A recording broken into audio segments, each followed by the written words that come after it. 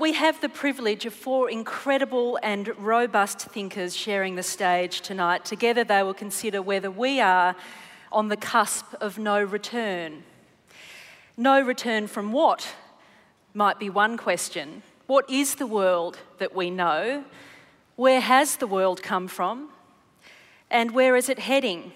And you could be forgiven for feeling a little apocalyptic at the moment, a little existential, given events in Egypt, given Ebola, Syria, Iraq, Gaza, Ukraine. Planes are falling out of the air by nefarious means, or they're disappearing without a trace. Where have they gone?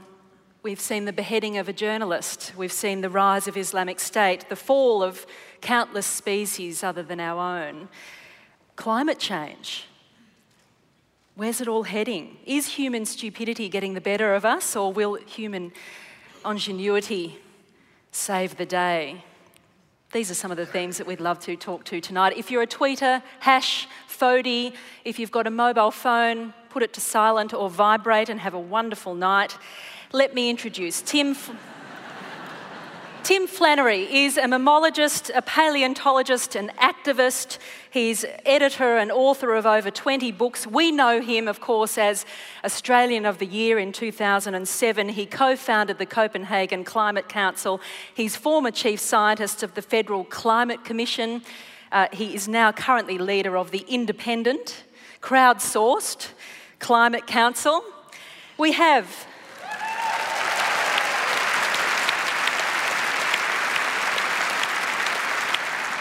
everyone who contributed. We have Elizabeth Kolbert. She is a multi-award-winning American environmental journalist and author. She's a staff writer on that incredible magazine, The New Yorker. She's author of several books, including, relevant to tonight, Field Notes from a Catastrophe and The Sixth Extinction, An Unnatural History most recently. We have with us Steven Pinker. He is Johnston Family Professor of Psychology at Harvard University. His books, The Blank Slate, How the Mind Works, were both Pulitzer Prize finalists. His most recent books, and this one's particularly pertinent to tonight, The Better Angels of Our Nature, Why Violence Has Declined. Might be counterintuitive for some of us. And more recently, I think just out, isn't it? The Sense of Style, A Thinking Person's Guide to Writing in the 21st Century. Great to have you here. And we have...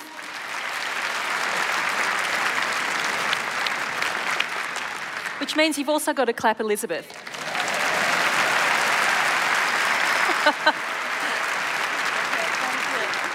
And Jan Talen is a founding engineer of Skype and Kazaa. He is a co-founder of the personalised medicine company MetaMed. He is also co-founder of a very interesting centre at Cambridge, and I think they're also sowing the seeds of something at MIT, the Centre for the Study of Existential Risk. He describes himself, I think, as a futurist, a hacker, an investor, and a physicist. Welcome.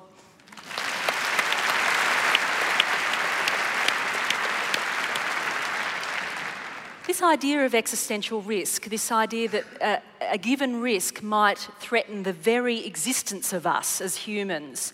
I want to ask you all, actually, is there one existential risk that really worries you? Elizabeth?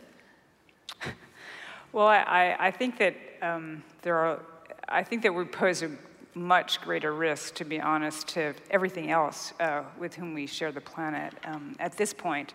Than we pose to ourselves. There are, 7.2 billion of us on the planet right now, so we are robustly represented. How's that? So I'm going to leave it to others to study, to give us the existential risks that are going to do us in, and I guess I'll focus on the risks that we pose to doing other things in. Well, and the risk that we pose to them is a risk that's posed to ourselves. Potentially, though we've proved ourselves pretty adept at moving into the spaces of other species. So and as I say, there are more of us than there ever were before, even as many other species are winking out. So it's sort of unclear exactly what our relationship is between doing in other things and thriving ourselves. That remains very much to be seen. Okay, I'll come back to you on that. Steven Pinker. I guess I'm skeptical of existential risk as an important topic for two reasons. One of them is that there's a long history, maybe going back to the book of Revelation, of apocalyptic thinking that always comes up in new guises. And whatever the newest technology is, people always imagine how it could be an existential risk. And the history of apocalyptic predictions is actually kind of amusing in retrospect. See, in the 1930s, there was fear that if you combine the poison gas from World War I with airplanes, then you could have the threat of airplanes spreading poison gas over the surface of the Earth and extinguishing humanity, something we don't really worry about anymore, even though it's still technologically possible.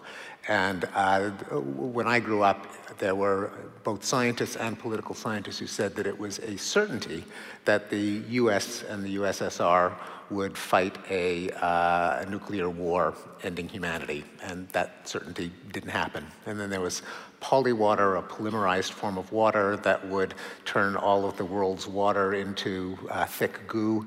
There's the nanobots that were going to consume every bit of organic matter and smother us in gray goo.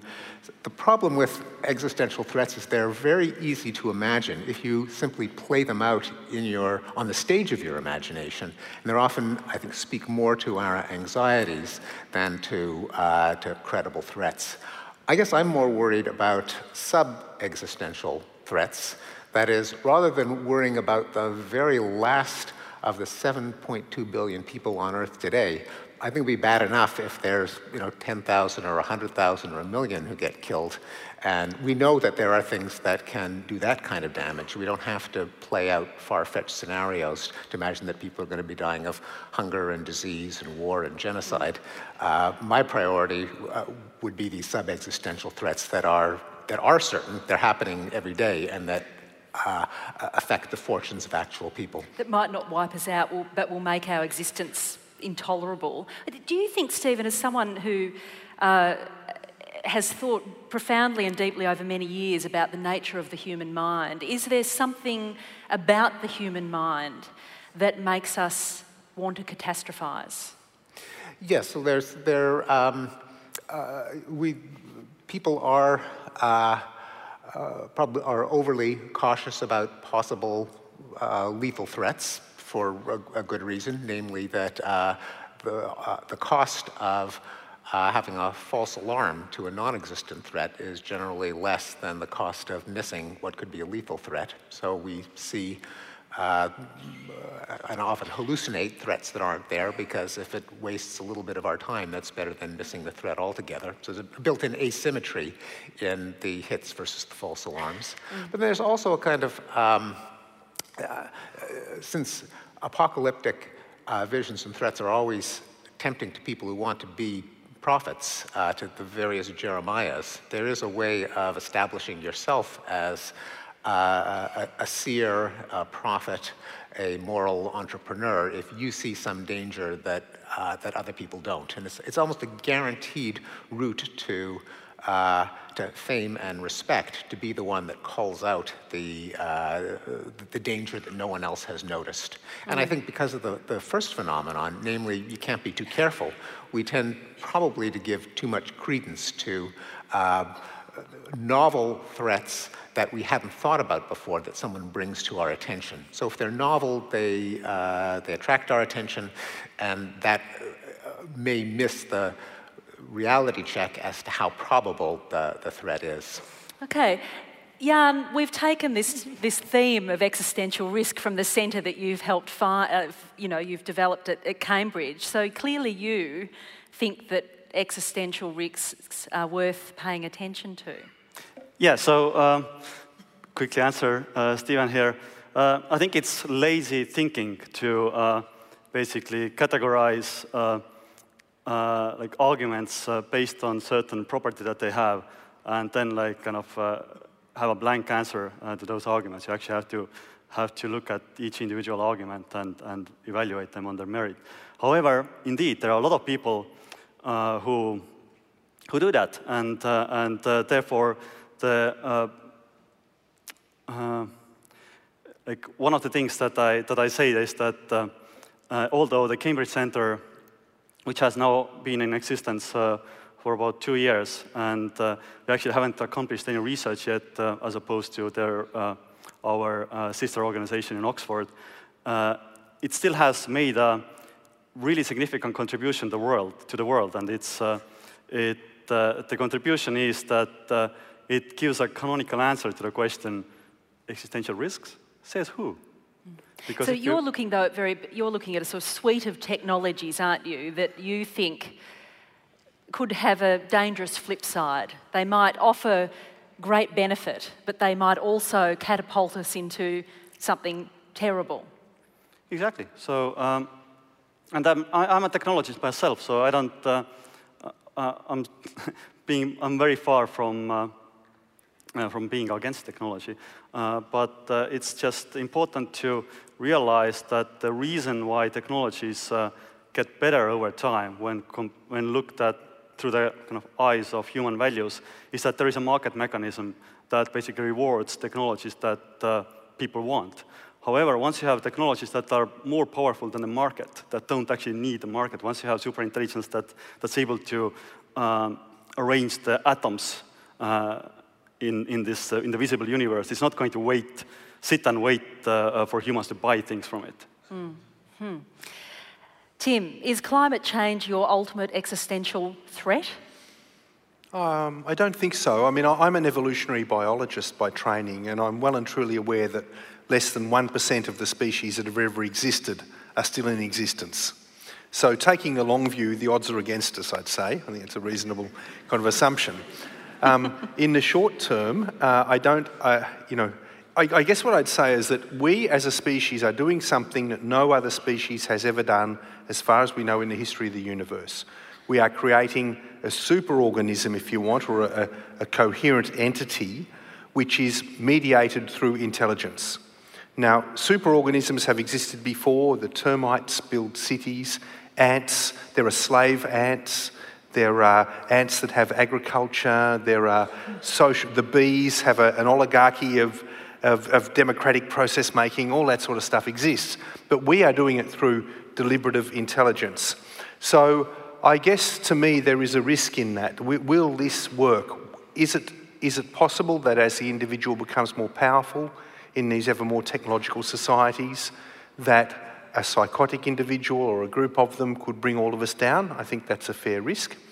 In terms of climate change, my biggest concern is that disruption to Earth's climate system will reduce the available resource base, if you want, to people, to the point where individual groups of humans will start fighting over the few remaining resources. And therefore we'll have a collapse of the superorganism, this intelligent superorganism that we're in the midst now of creating using technology like the internet. So that's the big threat to me. We'll just go back to being barbarians. Do you take this at all into account in your very dense, long, fabulous thesis that violence has diminished over the existence of humanity? Do you take that into account, that we're at risk of violating ourselves in this way?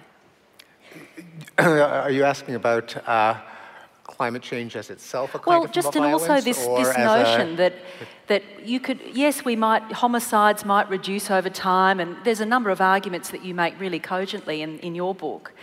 But at the end of the day, it might be one person that takes us down, or it might be the fact that we've undermined our sort of the substrate on which we exist so much that we'll all be taken down. That's a kind of form of violence, isn't it? Well, I don't use the word violence to refer to everything that's bad. So if there is pollution, if there's species extinction, if there's disease, those are all terrible things. But I think that if you call them all violence, then the word no longer has any coherent meaning, nor can you understand the causes or the ways of alleviating violence. There is a question of whether, if there is degradation of the ecosystem, will that reverse the trend toward declining violence? Will there be resource wars, water wars, oil wars, etc.? And I do have a section in the book that addresses that, and I think the answer is probably not. Now, this isn't a reason to be complacent about climate change, because it could cause a great deal of misery and waste, even if it doesn't consist of people going to war. But studies that look at climate stress at time one and organized violence at time 2 find very little relationship, usually 0. And at first people are surprised about that because a lot of people think that wars are fought over in competition over resources. Then when you start to think about individual wars, and you try to think of a war that has been fought over a diminishing resource, it's really hard to think of any. So the statistics actually, when you think back on, okay, well, what was what are the current wars over, say in Ukraine or in the Islamic State? They're over ideas and ideology and nationalism and tribalism and seeking perfect justice and rectifying historic injustices. It's very hard to find a war that is fought over some pool of water or oil that two parties both want to control. Although by proxy land. Tim?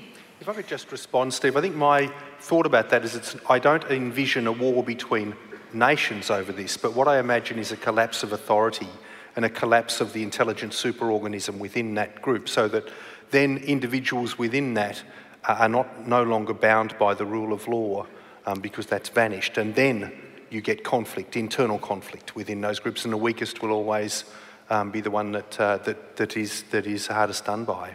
Yeah, certainly anarchy can be a big impetus to violence. I mean, in general, when you have anarchy in the sense of no effective government, you also have anarchy in the sense of violent chaos.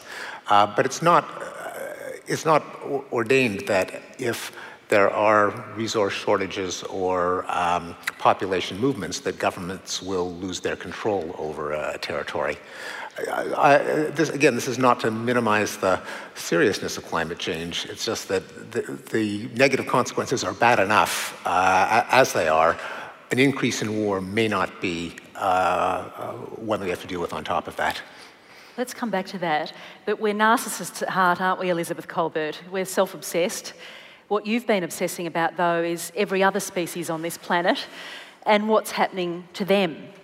What is happening to them? What defines the Anthropocene that some call this era that we are living in, this era of a possible 6th mass extinction?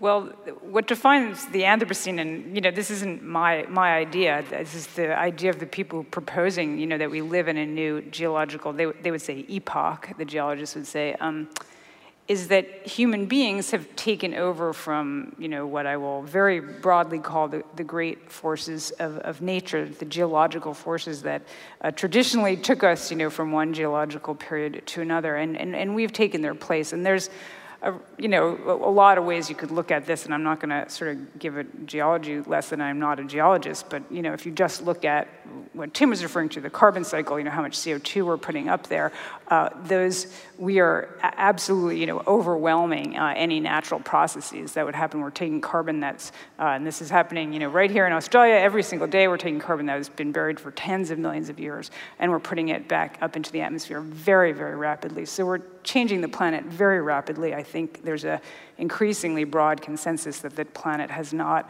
undergone such rapid change since the demise of the dinosaurs 66 million years ago. So that's a pretty sobering thought, and what the result of that is going to be. The last time we had very rapid change, we lost something like 3/4 of the species on Earth, and when we look at extinction rates today, they're very, very high. There was just a paper published in Science saying that they're, about 1,000 times as high as they would be under sort of normal background conditions. And those two facts, that we're changing the planet very rapidly and that a lot of other species are going extinct, are obviously intimately related. Is it legitimate, though, to call this a mass extinction event in the way that the last 5 have been? And of course, each mass extinction event over the history of life on Earth has been caused by quite different things at different times. Glaciation, global warming.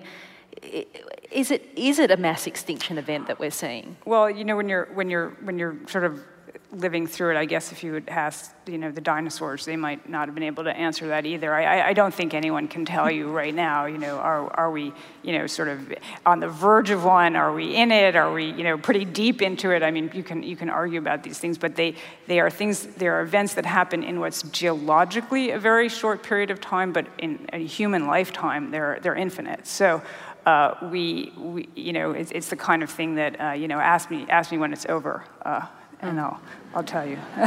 What makes this time different from the previous mass extinctions?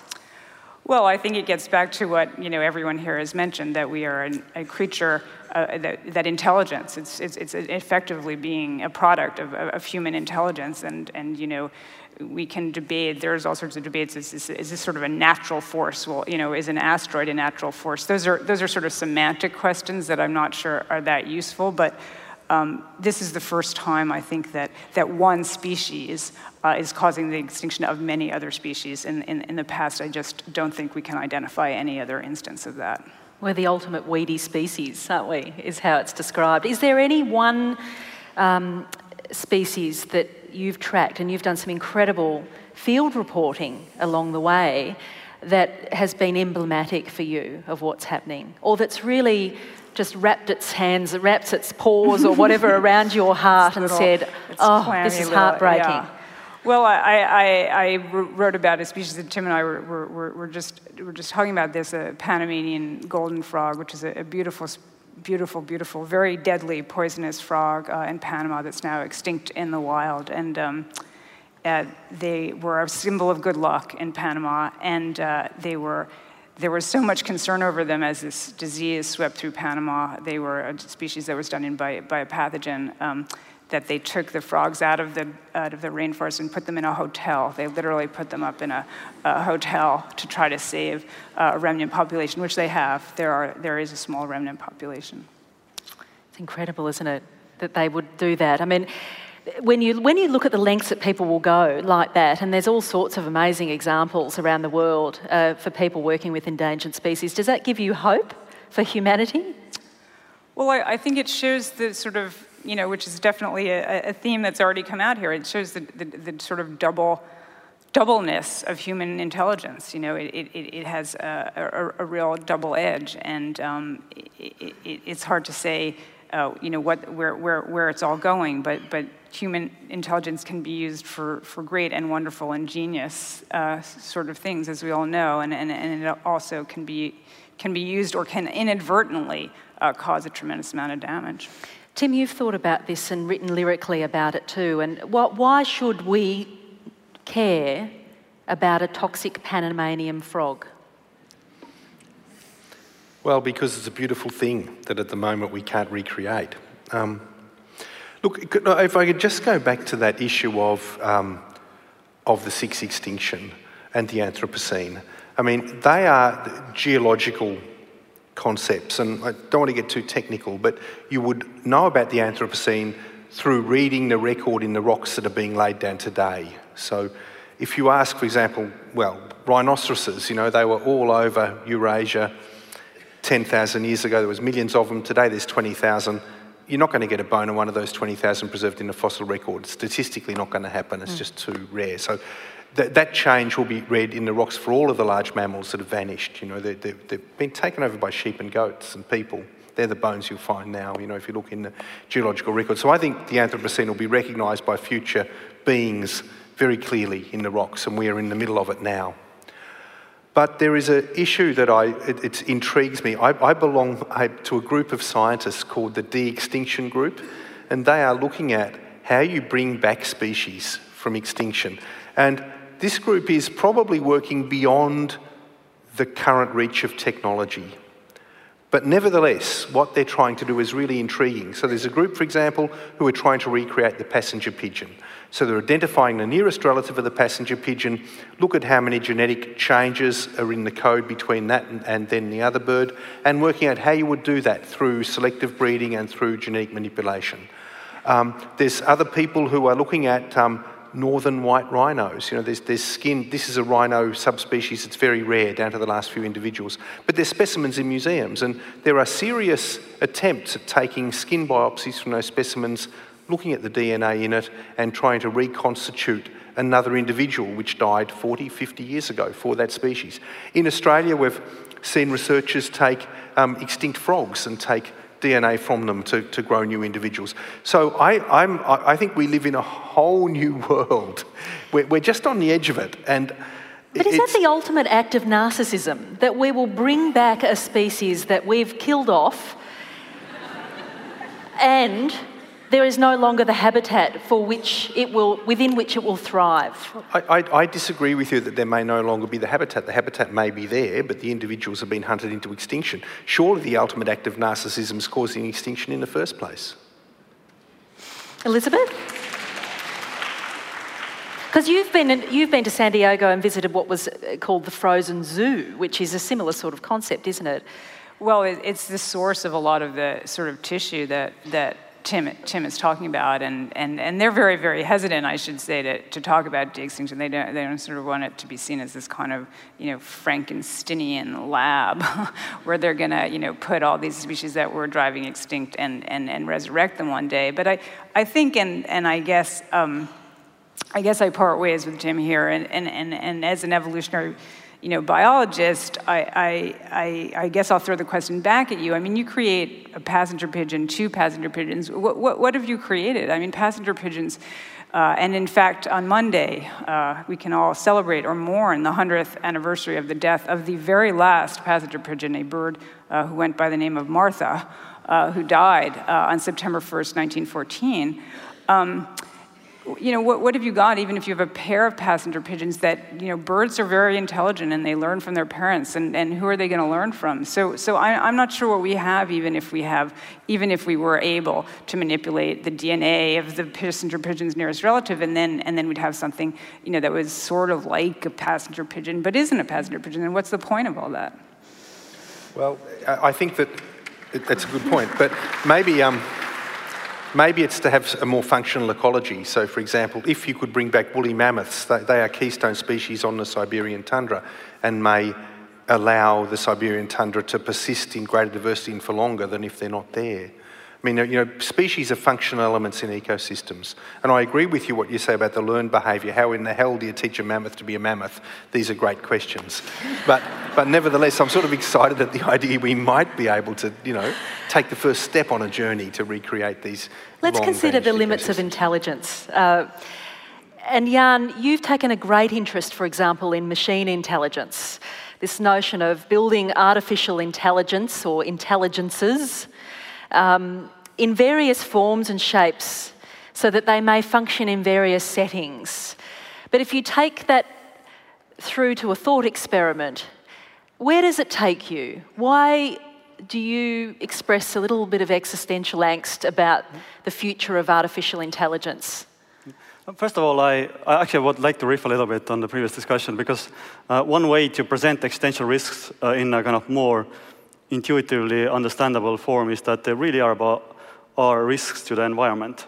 So even if you talk about things that are easy to understand, like asteroid risks, every 10 million years or so, there's a big enough asteroid that comes along and sterilizes the planet. It's not because you personally will be hit by that asteroid, but it's because the asteroid will raise the temperature or basically change the environment sufficiently so you wouldn't it wouldn't be conducive for life anymore.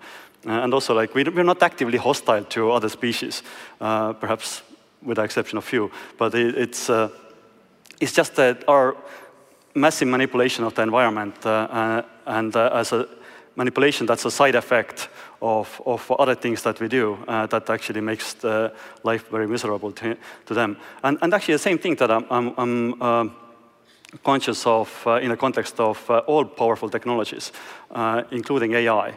And sort of the ultimate argument with AI is that it's a kind of a meta-technology. It's a technology that possibly can develop its own technology.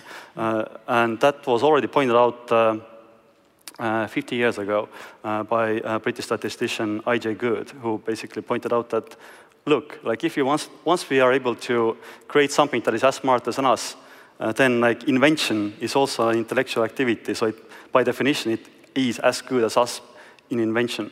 So one way of putting it is that I'm not necessarily worried about human creations. I'm worried about machine creations. Stephen, just to think about, well, actually, I'll ask you, Jan, this sort of the techno-optimism of our times, which is that technology will solve our problems. It might also retrieve some extinct species for our zoos. I support that. But also, I mean, some believe that geoengineering will also save us, for we can continue doing what we do, and we might be able to apply geoengineering to the environment and solve climate change as well. That's a kind of techno-optimism on a kind of wild scale, isn't it? Yeah, I think it's important to, whenever you're, and that's a general statement, that whenever you are developing powerful technology, be kind of like asymmetric about the consequences. Like sure, you might have like the best intentions and best, even perhaps most likely scenario in mind, but there are other scenarios, and if you don't take them into account, you basically risk everyone, and that's just not going. And yeah, with things like terraforming and geoengineering, these are instances of powerful technologies that indeed, if things go well, they might actually work and reverse the global warming and things like that. But we have to be very, very sure that we know what we're doing before we attempt that. You might have a thought on geoengineering, and I'll squeeze it, and then I want to come to Stephen. Look, I really do. I think that people who talk about geoengineering fail to understand the scale of the problem, right? We are already geoengineering the planet by virtue of the fact that we are emitting 43 gigatons, that's a number with 9 zeros after it, of CO2 into the atmosphere every year, right? So if you want to reduce that by 1/10, just imagine we want to do that as a geoengineering process. What you'd have to do is take all of the agricultural waste in the world, all of the forestry waste in the world, and 100 million hectares of energy crop like sugarcane, take all of that production, capture the carbon from it and store it under the planet. That's for 1/10 of what we're currently putting into the atmosphere. So the scale of the geoengineering proposals that we have are beyond comprehension, and I believe that most of them are simply not feasible if you're looking at reduction of CO2. Right, they're too big. We are already geoengineering through burning enough coal to put 43 gigatons of carbon into the atmosphere. One of the more kind of incredulous examples was, let's just change the orbit of the Earth. So, when you get to that crazy so that stuff, it's not I don't know. rotating quite as close to the sun as... I mean, this is the sort of fantastical imaginings that people have. Stephen, when people look at the world today, they are seeing Syria, Nigeria, Iraq, Afghanistan, Gaza, the Ukraine. There's a sense that somehow these might all somehow stitch up together and the apocalypse will land. I mean, this is the sort of feeling that people have. How do you, in surveying the nature of violence across the history of humanity, how do you feel at a time like this? Yeah. Well, first, you've got to make sure you don't make simple errors in arithmetic and logic. So a change over time requires at least 2 points in time.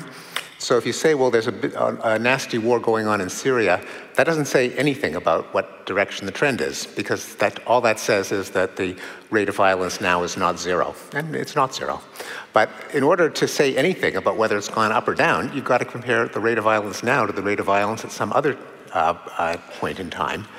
And people tend to forget all of the even nastier wars and more prevalent wars that took place 20, 30, 40 years ago. Getting your impression of the world from the news is systematically biasing, because news is about stuff that happens. It's not about stuff that doesn't happen. It's about stuff that's happening now.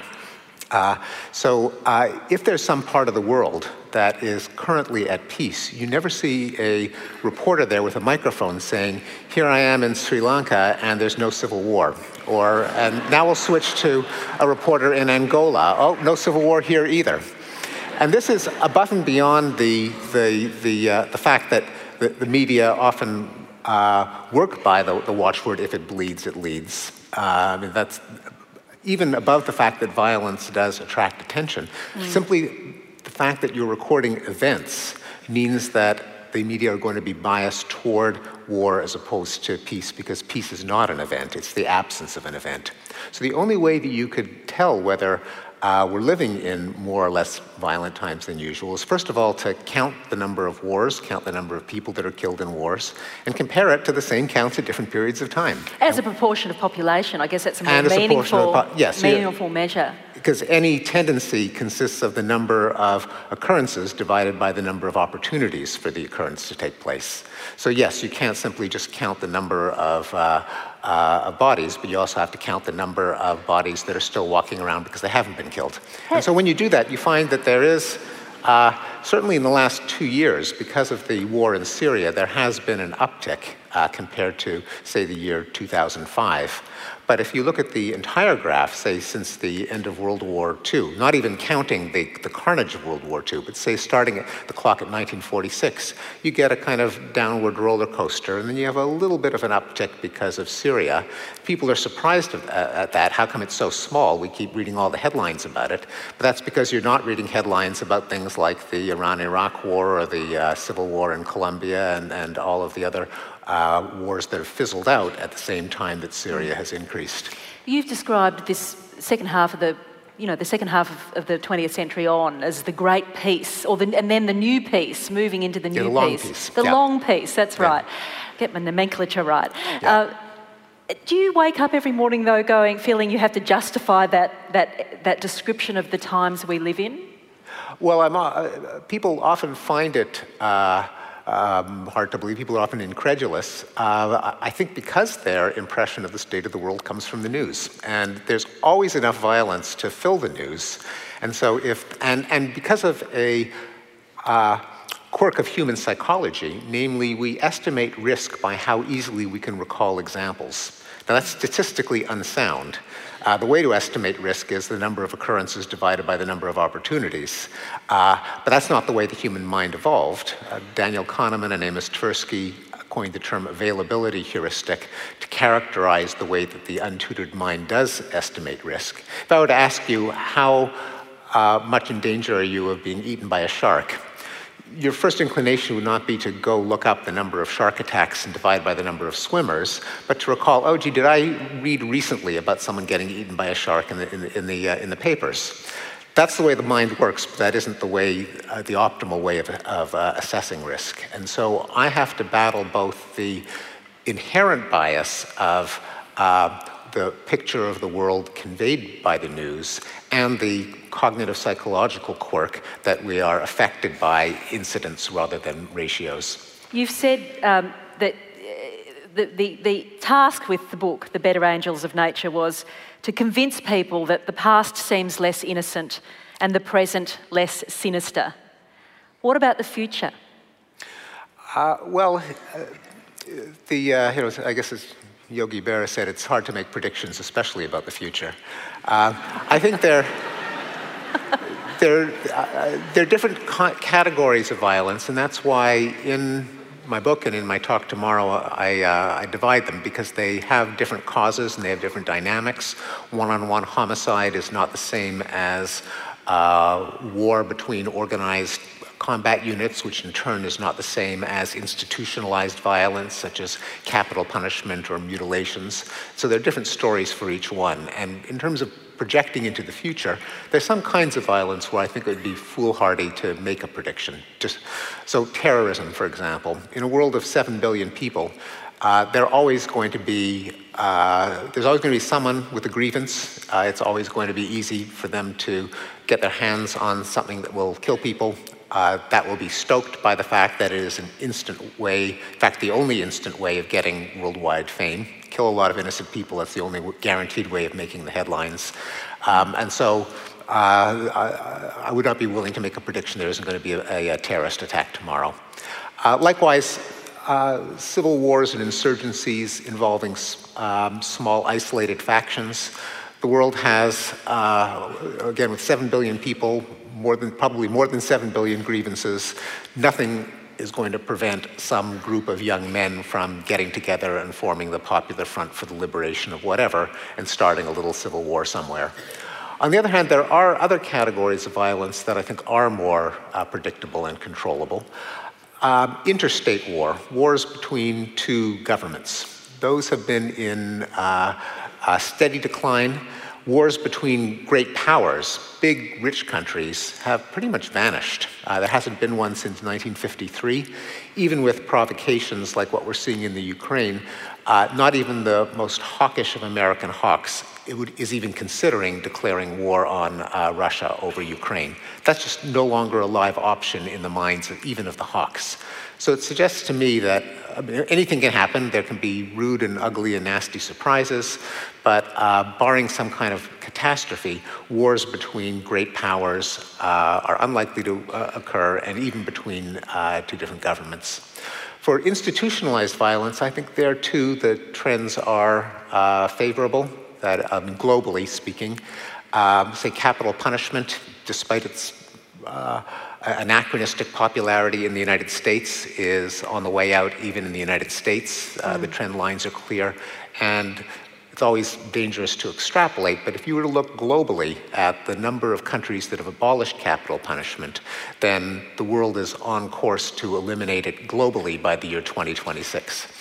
So that, in presenting such an optimistic analysis of human violence in some sense, where we've got to, is that a risk of making us complacent, though, about the violent acts that do occur?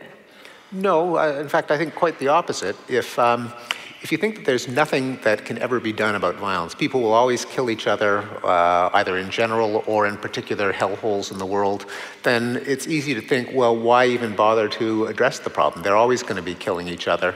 It would be idealism, romantic, utopian to even try to bring the violence rates down. If you look at the graphs and it says, well, something that we have been doing collectively has been working, that is what energizes you to figure out what's gone right and do more of it in the future. And that's why I think it's important to emphasize that what we might think of as intractable conflicts may not be. For many decades, people just assumed that sub-Saharan Africa would constantly be torn by war. Turns out that the number of wars and the number of deaths in war have fallen by more than 50% just over the last 15 years or so. So even in a part of the world that by our stereotype is permanently in flames, turns out not to be. Interesting. Any thoughts on that? I mean, Elizabeth, I know you've read Stephen's book and you wrote a rather critical review of it in The New Yorker, if I dare bring it up. Sorry. Well, I think that what human history shows us is that, as Stephen said, it's difficult to make predictions, especially about the future. But one of the great projects of modern Western thought, the Enlightenment, has been that if we do things the right way, if we educate people, reason will prevail. And we've seen that, unfortunately, tragically, we've seen that, break down at several crucial and horrifying and close to apocalyptic junctures. And I just don't know that we can say, on the basis of what has, definitely statistically been a relatively peaceful moment, that we've overcome those moments of breakdown. I think, unfortunately, history shows us that there are moments of breakdown there that we couldn't have predicted. No one predicts the Spanish Inquisition. No one predicted World War I, and no one predicted World War II, and unfortunately they happened. And they were crises of our confidence in ourselves. And have we overcome the forces that would bring us to some point again? And unfortunately, fortunately or unfortunately, once again, we're going to find out. Not necessarily those of us in this room tonight, but our kids and our grandkids. We are as smart as we are dumb, I guess, as a species. And Tim, looking at our response to climate change, and Australia is an interesting case study now, obviously. Do you think that we have it in us to solve this big, hairy, audacious problem? Well, looking at the current government, you'd have to think that they're either trying to hasten the end of the world as we know it, or trying to hold back the end of the world as we know it. But irrespective of this current... If I could... Just to say though, look at Kyoto. Sure. Kyoto presented an opportunity. It hasn't come to fruition. Things have changed dramatically since Kyoto. We're in a position now where, look, 10 years ago when I wrote The Weather Makers, which was about our, where we were in terms of climate change, we were emitting about 32 gigatons of CO2 into the atmosphere a year. That was an awesome figure. We're now up to 43. So the crisis is advancing upon us very quickly. If you take a carbon budget approach, we can say we could probably burn 1,000 billion tonnes of carbon between 2000 and 2050. We've already burnt 40% of that budget. So we are tracking a worst case scenario. At the same time that's happened though, sources of clean energy have become spectacularly cheaper. So the price of production for solar panels has declined by 80% in the last 4 years. That's a massive decrease in cost. It's making them competitive with burning coal, for example, or close to in some cases. In terms of wind energy, we're seeing a revolution now that is taking what was almost a bespoke industry, like a homemade industry, and truly making it a manufacturing platform like automobiles. It's automating it. Everything's going to be containerised. It'll all be easily shipped. And the costs are dropping dramatically. So and electric vehicles. I mean, Tesla now is capitalised at half the value of GM. They're only making 40,000 cars, but people obviously think there's something in this, So I think we've got the tools, most of the tools we need. What we lack still is the will, and it's not the will to pursue clean energy approaches. What we lack is the will to confront the vested interest to close down the polluting industries. And that is the big issue. And we've got a very limited time frame within which to do that. Is it just that though, Tim? Is it just that though? Because also there seems to be a tendency, it's a sort of opposite of catastrophising, and that is in the face of what some might describe as a catastrophe, we also have a tendency to turn the other way, see no evil, hear no evil, and head in the sand. I've got a Dutch friend who, a historian, who was studying the Dutch response to the build-up to the Second World War, and he said, if you look at Dutch newspapers in 1933, front page after front page is about the Nazis and the threat, and through to 36, whatever. By the time you get to 38, there's sporting results on the front page or something else. There's nothing about the threat from Germany, because by then it had got so overwhelming that people turned off. And I think that's probably true in our society here, that the threat of climate change is now so big that some people have turned off. Some people don't just turn off, they actively push back. Yeah, that's right. And look, I think that the world as we know it is ending one way or the other, right? And there's a lot of old people, old guys over 65, mostly white, who kind of, have a big stake in that world, and they're in the fossil fuel industry and they've got their particular view of it and they'll keep pushing back, and they're very influential and very powerful. I mean, look at Rupert Murdoch. I mean, that man is responsible for a lot of the worldview about climate change, through the News Limited empire. So I think that there's that whole issue. But there are a lot of young people out there who know this new technology, who are determined to push it. They'll go as far as they can, but we live in kind of partial democracies, and it's the regulations that we create in partial democracies like ours that will tell the difference. And if I can just give you one example, recently Australia, for those visitors who don't live here, we've just gone through a period of reassessing whether we should have a renewable energy target in this country. That's a target for wind and solar power as a total mix of the electricity generation for Australia.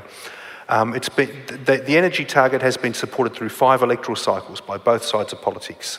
Just this week, this new government has appointed an expert committee of climate skeptics and fossil fuel interests mostly, who've come up with the idea we should not get rid of the energy target, but certainly not pursue it with any vigour into the future. And so it's that decision or that suggestion in the political process that will slow the uptake of clean energy in this case. If solar's come down so much in price, why does it need to be subsidised? Because it hasn't quite come down to the point yet of being directly competitive, particularly when people with the monopolies, the transmission monopolies, charge you extra. So I have a rental house in Melbourne, right? I've just put solar panels on the roof and divided the cost with my landlord. Then I get a bill from the transmission company for $360, and they said it's for a new meter. And I said, hold on a minute, I've got a brand new smart meter on this damn house. What's the story? I said, oh no, sorry, it's not really for a new meter, it's to reprogram programmed a meter. And so what does that actually mean? Does it mean someone comes around to the house? Oh, no. So does it mean someone sits in an office and pushes a button? Yeah, pretty much. So $360 for that. So they are pushing back, and they will make the cost of solar less competitive if they can, if the government doesn't decide, and we, being, you know, the ones who elect the government, if we decide we don't want to move in that direction.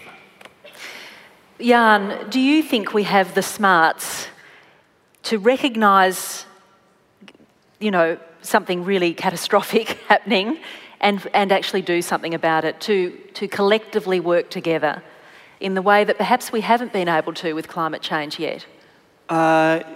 Yes, absolutely.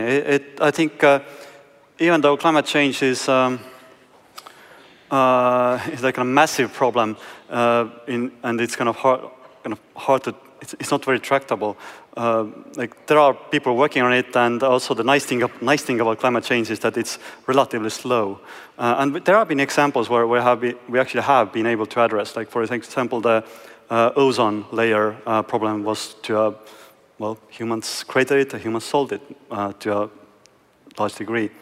And also the different risks come in different kind of shapes and sizes. So I think climate change is in a way kind of,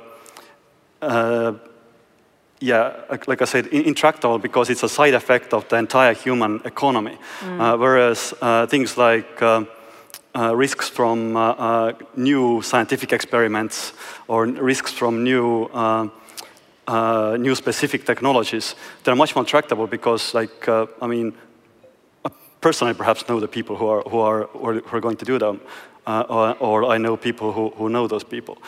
So we don't actually have to mobilize the entire world to address them, but we just have to have a much more tractable task at hand. Yes, indeed. Steven Pinker, are you, dare I say it, an optimist? Well, I think it's unwise to try to engage in prophecy when there's so many things that we don't know. So, you know, I would not be willing to say that in 50 years we will or will not have solved the problem. In fact, it's not the kind of thing where there's a binary answer whether we solve it or not. It's just a question of how bad will it be. I do believe that in the space of human ingenuity, there are ways of minimizing the damage between policies such as carbon tax, technologies such as that need to be explored, ideally with the impetus of a carbon tax that will simply make it natural for lots of entrepreneurs to be incentivized to explore technologies, together with government investment for those technologies that can't be done out of a garage, perhaps a new generation of safer nuclear reactors, pebble bed or thorium. Probably the solution, if it exists, would have to involve a lot of different technologies simply because of the magnitude of the problem, including conservation, including solar and so on. But, and there are ideas that have not yet been discovered. We don't know what they are because they haven't been discovered.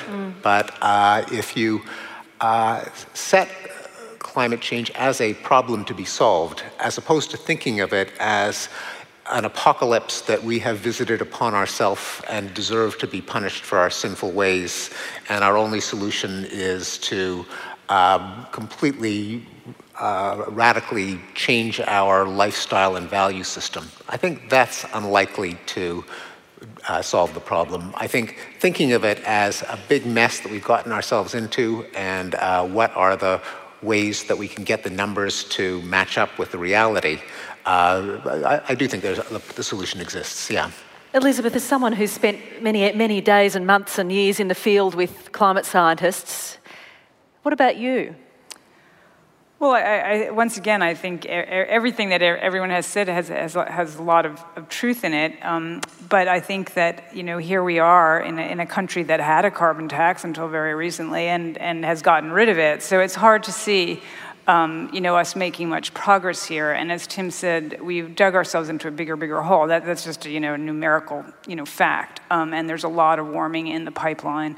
that there's nothing we can do about. So I think that most climate scientists at this point would say, we're not talking about solving climate change. That's just not even an option. We're talking about, the difference between disaster, potential disaster once again, for human civilization, not necessarily an existential threat to humanity, but an existential threat probably to many other species. Do we have the capacity to deal with it? I think, yes, I do think we have the capacity to deal with it. Unfortunately, we haven't shown that we're going to, and that's the big gulf, the gulf between doing it and having the capacity. And I think it is, unfortunately, we do stand at some kind of, and maybe we always think we do, but we do stand, I feel, at some kind of hinge of history, and we're going to make choices without making them consciously, quite possibly, that are going to affect, really affect life on this planet more or less forever. That's the point of the Anthropocene. And that we need to bring those choices into consciousness, and we need to try to make them the right way. Can I just, as a last question, it's probably an odd one, but should we just make peace with this possibility that as a species, we're sowing the seeds for our own destruction, and that some other life form will rise up after us, that we don't actually matter that much, that if we end up ending, life will go on in some form? Not necessarily. Well, Is that a really cruel last question? Yes. Are we that important? I mean, I often think if we don't solve climate change, human life might end, but something else will evolve after us. Well, not necessarily. And also that's, I think it's not the relevant question, because we may not matter to the planet doesn't care about us, but because planets don't care about anything, they're not sentient, they're not intelligent, but we matter to each other. And so yeah, if there's an enormous amount of preventable suffering or famine or disease or waste, then that matters because it matters to us. And I don't care what the planet thinks about us, but I do care about what we think about each other. Good answer. Jan.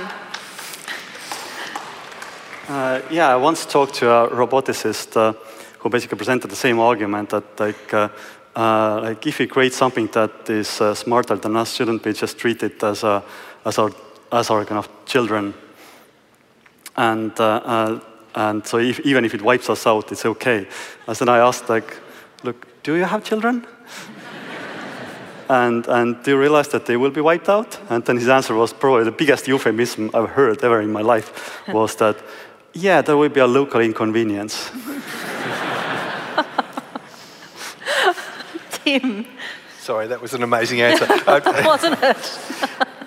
Look, I think we really are important. I mean, life has been present on Earth for between 3.5 and 3.8 billion years. And in all of that time, it has only thrown up one intelligent species capable of creating a superorganism. If we become extinct, I don't think our like will come this way again. I mean, the Earth's only got another 1 billion or 2 years to run anyway because of the sun and all the rest of it. But what we are, we have given coherence to Gaia, to the Earth system in a way. I must say, I think of us very much as being a brain to Earth's body. And very much like our brain. I mean, our brain is probably the most selfish and greedy organ of the whole body. It weighs 2% of our body mass but uses 20% of the energy that we consume. It'll shut down every other organ in the body before it deprives itself of 1 iota of oxygen. And we're the same, we're selfish and greedy, but we all live by one rule. We know that we can't bankrupt the body we depend on, and in our case the body is the Earth. And what we've given the Earth is self-awareness. We're in the process of giving it a coordinated system through our sensors that run from the deepest ocean to the agricultural lands of the planet to the satellites that swirl above us. We are, in a sense, that brain of the Earth, and I think that's an incredibly precious thing. And I do care whether we go extinct or not, and I don't want to think that we will vanish and just leave a brainless Earth once more. And not only have we given the Earth a brain, we've given the Earth a chance to reproduce. Maybe in the very distant future we'll be able to colonise other planets, and that is an act of Gaian reproduction. We can take, perhaps, the Earth system. It's science fiction today, but without us, even that possibility, I think, wouldn't exist. Elizabeth. Thank you, Tim. Great answers, all of you. I do think that's taking sort of resignation a step too far.